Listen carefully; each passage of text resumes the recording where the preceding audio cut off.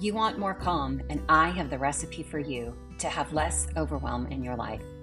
Each week, I will bring you stories, tips, and often interviews on how to get more calm in your life. Each week, there will be a quick and easy recipe as well. So join me, Teresa Diulis, an advanced certified life coach and certified culinary nutrition expert, to find your recipe for calm.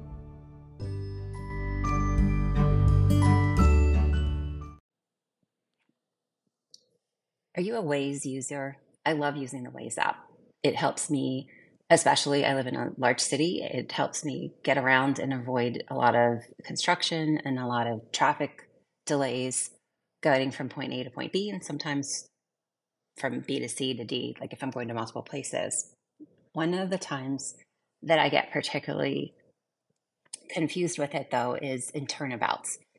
I don't know if you've ever experienced this, but there are turnabouts sometimes, and it'll say, take the second right off of the turnabout. And inevitably, there are cars in front of me, behind me, and there might even be two lanes in this so-called turnabout, and it can be kind of confusing.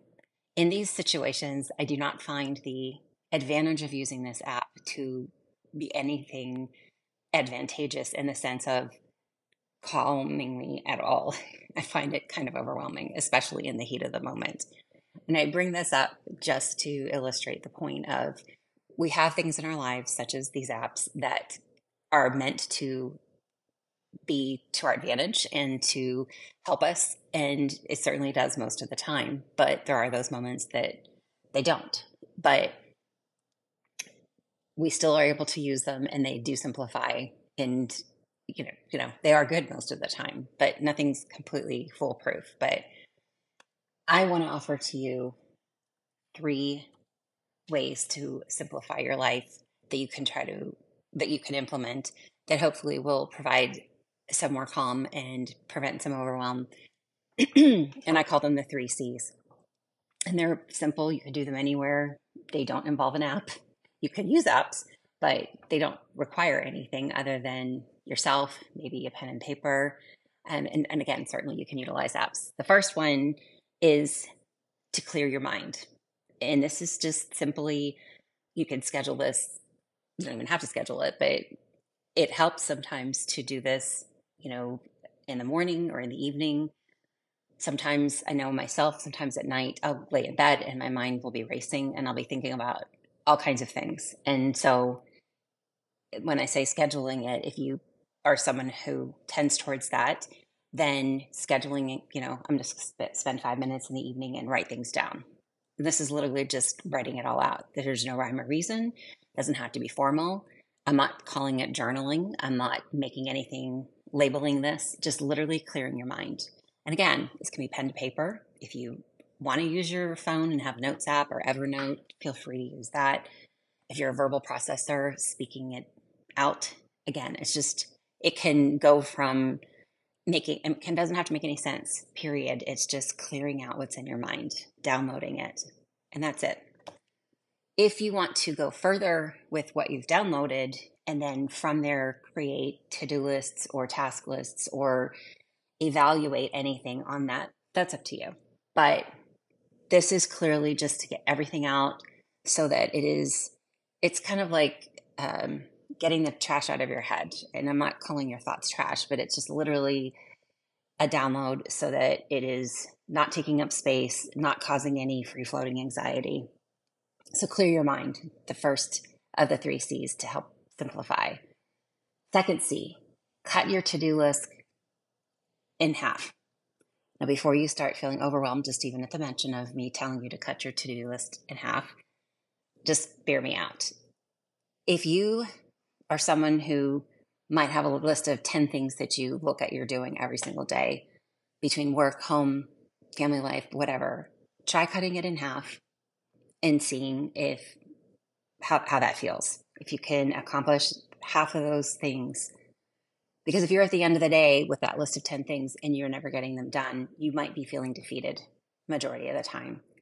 And if you can cut that list in half and you get that accomplished, that will give you a little bit more momentum moving forward. And maybe the rest of that stuff doesn't need to get done, or maybe it can be pushed off to another day, or you could possibly delegate it. But just try cutting it in half and see how that works for you. Just try it. The third C is choose one thing to do at a time. Our brains work best when we are focused on one thing, not when we try to focus on more than one thing at a time.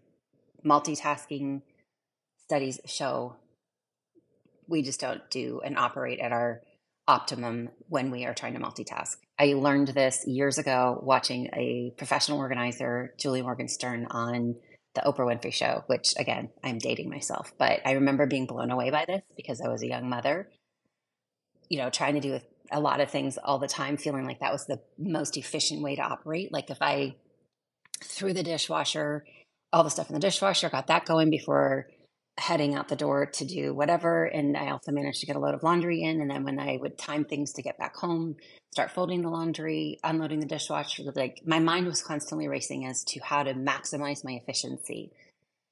And I remember Julie saying, like, women tend to, because of all the responsibilities we care for in ourselves and other people.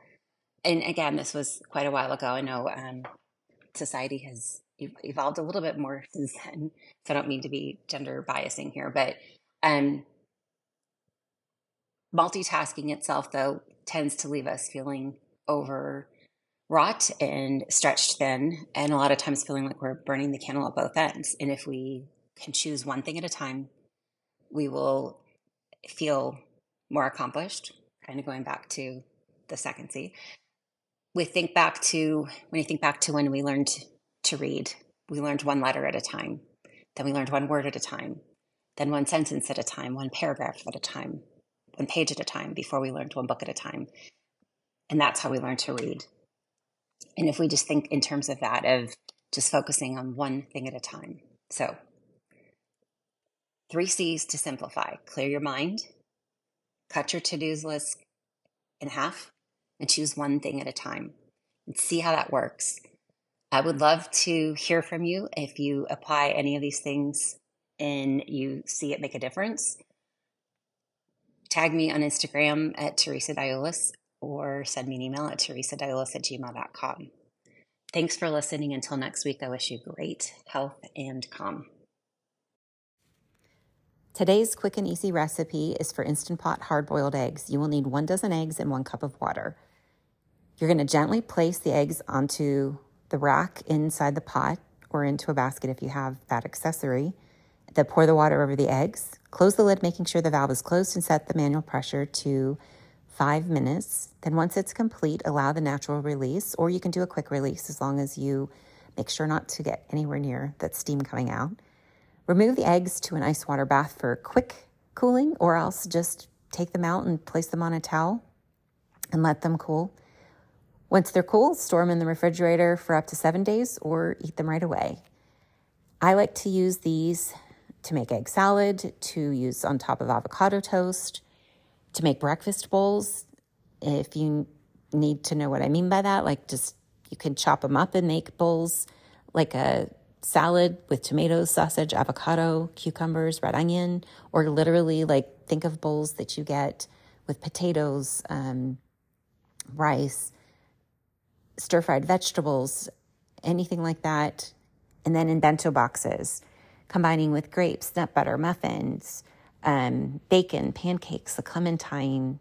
A savory version I like to make is with hummus, crackers, cucumbers, and tomatoes. Even more traditionally, granola and strawberries and blueberries. Combining any of these things. Also think of a fridge clean out, whatever you have going on in your fridge that you want to stick with some hard-boiled eggs. Eggs are great because they're a portable protein. They're great to go on the run.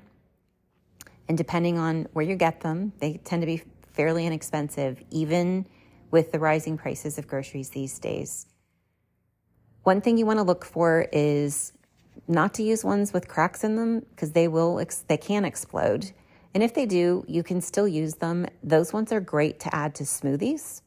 And believe it or not, adding a hard-boiled egg to a smoothie is a great way to boost the protein, and it adds a creaminess without adding any flavor.